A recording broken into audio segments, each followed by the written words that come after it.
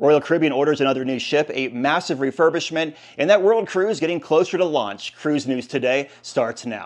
From the Cruise Radio studio in Jacksonville, Florida, this is Cruise News Today with Doug Parker.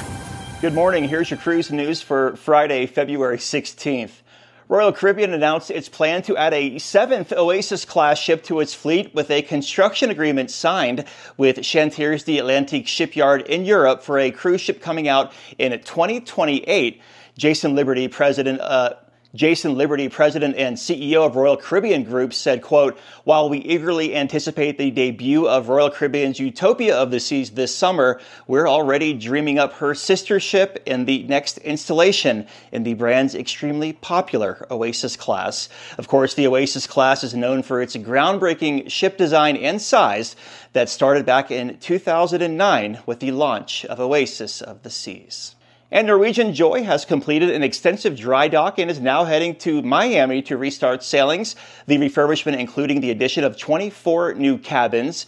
The Galaxy VR Pavilion Arcade was removed and is now a thermal suite. Accommodations also changed, including some additions of balcony staterooms and expanding the premier owner suites in the Haven. The laser tag arena, well, that was taken out. It was transformed into a Vibe Beach Club with private cabanas. And of course, there was some interior refreshes as well. The ship will sail from Miami and New York City.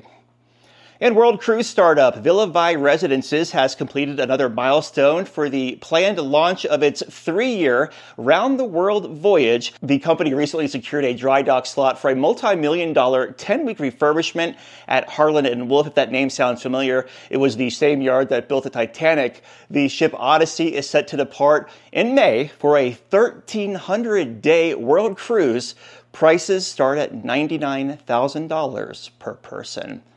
And the photo of the week comes from Scott on the Silver Wind down in Antarctica, searching for penguins at the end of last month here. Great photo here, Scott. You can send yours in, doug@cruiseradio.net.